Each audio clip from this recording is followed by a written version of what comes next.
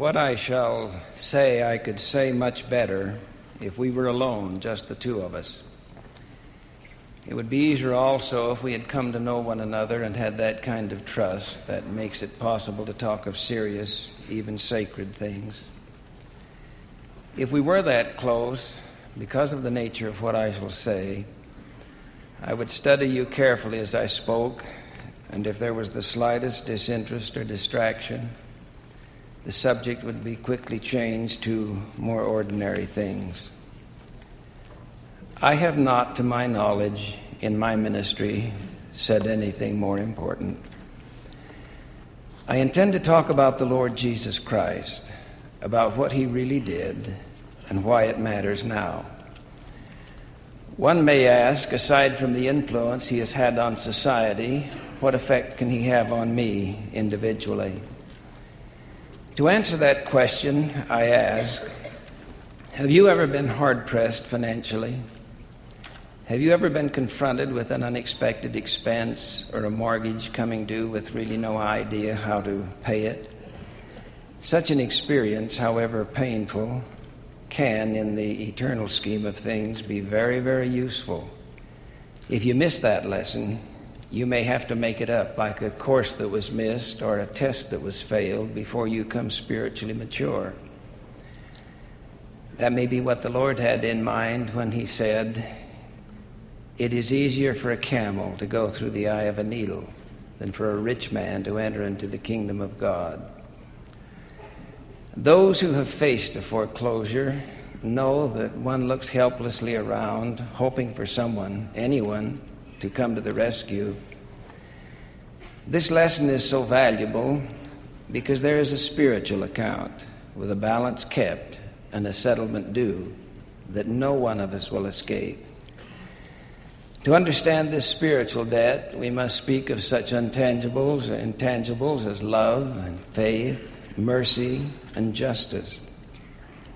Although these virtues are both silent and invisible, surely I do not need to persuade you that they are real. We become so accustomed to learning things through our physical senses, by sight and sound and smell, by taste and touch, that some of us seem to learn in no other way. But there are spiritual things that are not registered that way at all. Some things we simply feel, not as we feel something we touch, but as we feel something we feel. There are spiritual things that are registered in our minds and recorded in our memories as pure knowledge. As surely as we know about material things, we can come to know about spiritual things. Each of us, without exception, will one day settle that spiritual account. We will that day face a judgment for our doings in mortal life and face a foreclosure of sorts. One thing I know, we will be justly dealt with. Justice, the eternal law of justice, will be the measure against which we settle this account. Justice is usually pictured holding scales and blindfolded against the possibility that she may be partial or that she may become sympathetic. There is no sympathy in justice, only justice. Our lives will be weighed on the scale of justice. The prophet Alma declared, "Justice claimeth the creature and executeth the law, and the law inflicteth the punishment. If not so, the works of justice would be destroyed, and God would cease to be God." The poet spoke the truth when he said, "In the course of justice only, there would none of us see salvation." Let me tell you a story, a parable. There was once a man who wanted something very much. It seemed more important to him than anything else in his life. In order to have what he desired, he incurred a great debt. He had been warned about going into that much debt, and particularly about his creditor, but it seemed so important for him to do what he wanted to do and to have what he wanted right now. So he signed a contract. He would pay it off sometime. He didn't worry about it too much, for the due date seemed such a long time away. He had what he wanted now, and that's what seemed important. The creditor was always somewhere in the back of his mind, and he made token payments now and again, thinking somehow that the day of reckoning never would really come. But, as it always does, the day came, the contract fell due, the debt had not been paid, and his creditor appeared and demanded payment in full. Only then did he realize that his creditor not only had the power to repossess all that he owned, but power to cast him into prison as well. "I cannot pay you, for I have not the power to do so," he confessed. "Then," said the creditor, "we will exercise the contract, take your possessions, and you shall go to prison." You agreed to that. It was your choice. You signed the contract. Now it must be enforced. "Can you not extend the time or forgive the debt?" the debtor begged. "Arrange somehow for me to keep what I have and not go to prison. Surely you believe in mercy. Will you not show me mercy?" The creditor replied, "Mercy is always so one-sided. It would serve only you. If I show mercy to you, it will leave me unpaid. It is justice I demand. Do you believe in justice?"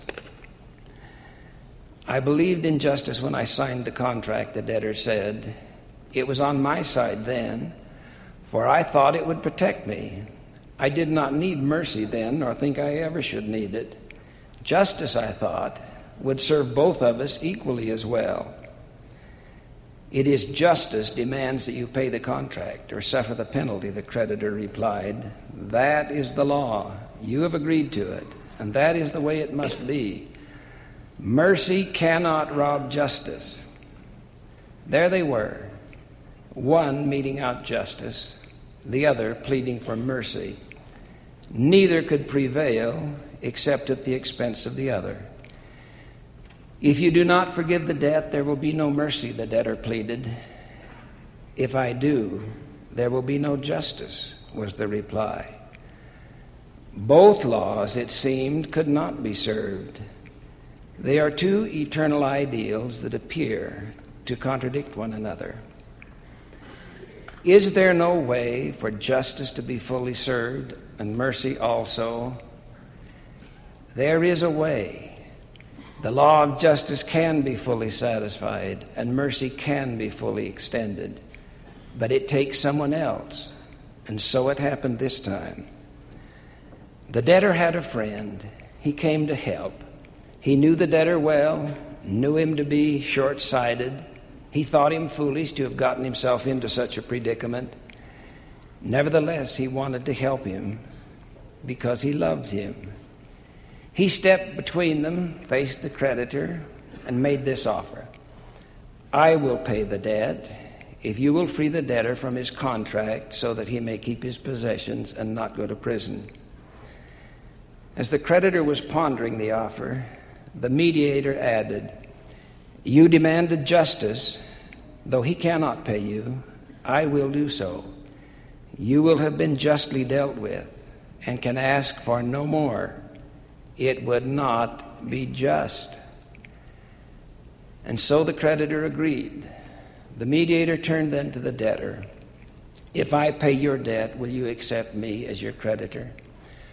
"Oh, yes, yes," cried the debtor. "You save me from prison and show mercy to me." Then said the benefactor, "You will pay the debt to me, and I will set the terms. It will not be easy, but it will be possible. I will provide a way. You need not go to prison." And so it was that the creditor was paid in full and had been justly dealt with. No contract had been broken. The debtor, in turn, had been extended mercy. Both laws stood fulfilled. Because there was a mediator, justice had claimed its full share, and mercy was fully satisfied.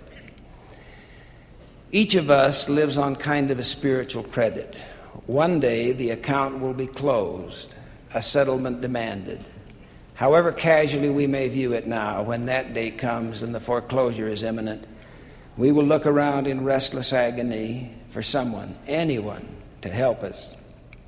And by eternal law, mercy cannot be extended, save there be one who is both willing and able to assume our debt and pay the price and arrange the terms for our redemption. Unless there is a mediator, unless we have a friend, the full weight of justice, untempered, unsympathetic, positively must fall on us. Full recompense for every transgression, however minor, however deep, will be exacted from us to the uttermost farthing. But know this, truth, glorious truth, proclaims that there is such a mediator. For, as the prophet said, there is one God and one mediator between God and men, the man Jesus Christ. Through him, mercy can be fully extended to each of us without offending the eternal law of justice. This truth is the very root of Christian doctrine. You may know much about the gospel as it branches out from there. But if you only know the branches, and those branches do not touch that root, if they have been cut free from that truth, there will be no life, nor substance, nor redemption in them. Now, this extension of mercy will not be automatic. It will be through covenant with him. It will be on his terms, his generous terms, which include as an absolute essential baptism by immersion for the remission of sins. A knowledge of what I am talking about is of very practical value. It is very useful and very helpful personally. It opens the way for each of us to keep his spiritual account paid up. You perhaps are among those troubled people that when you come face to yourself in those moments of quiet contemplation that many of us try to avoid, are there some unsettled things that bother you? Do you have something on your conscience? Are you still, to one degree or another, guilty of something, small or large?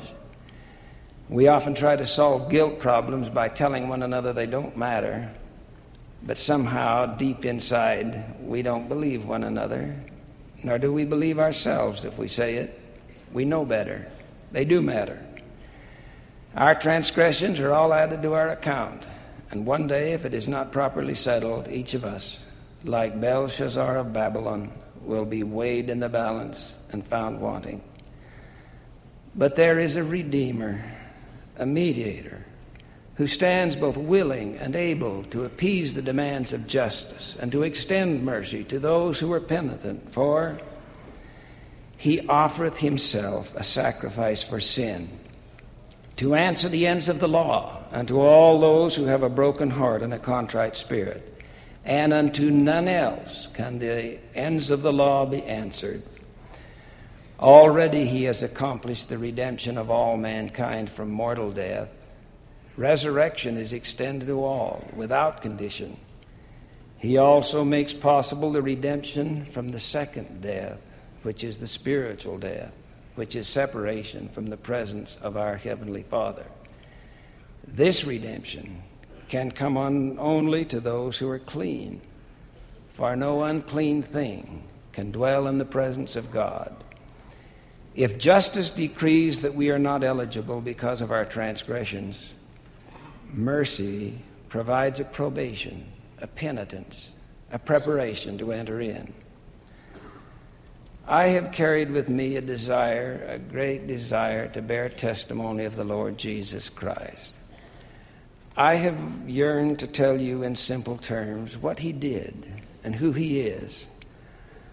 I know how poor mere words can be in trying to convey such testimony, but I also know that such can be conveyed by the Spirit, even without words. At times, I struggle under the burden of imperfections. Nevertheless, because I know that he lives, there is a supreme, reoccurring happiness and joy. There is one place where I am particularly vulnerable. when I know I have abused someone or caused them hurt or offended them, that is when I know what agony is. How sweet it is on those occasions to be reassured that he lives and to have my witness reaffirmed. I fervently desire to show you how our burdens of disappointment and sin and guilt can be laid before him, and on his generous terms have each one marked on our account, paid in full. I claim with my brethren of the 12 to be a witness of him, a special witness of him. My witness with theirs is true. I love the Lord, and I love the Father who sent him. Eliza R. Snow, with deep spiritual inspiration, wrote these words with which I close. How great the wisdom and the love that filled the courts on high and sent the Savior from above to suffer, bleed, and die. His precious blood he freely spilled, his life he freely gave, a sinless sacrifice for guilt, a dying world to save. How great, how glorious, how complete, redemption's grand design, where justice, love, and mercy meet in harmony divine. In the name of Jesus Christ, amen.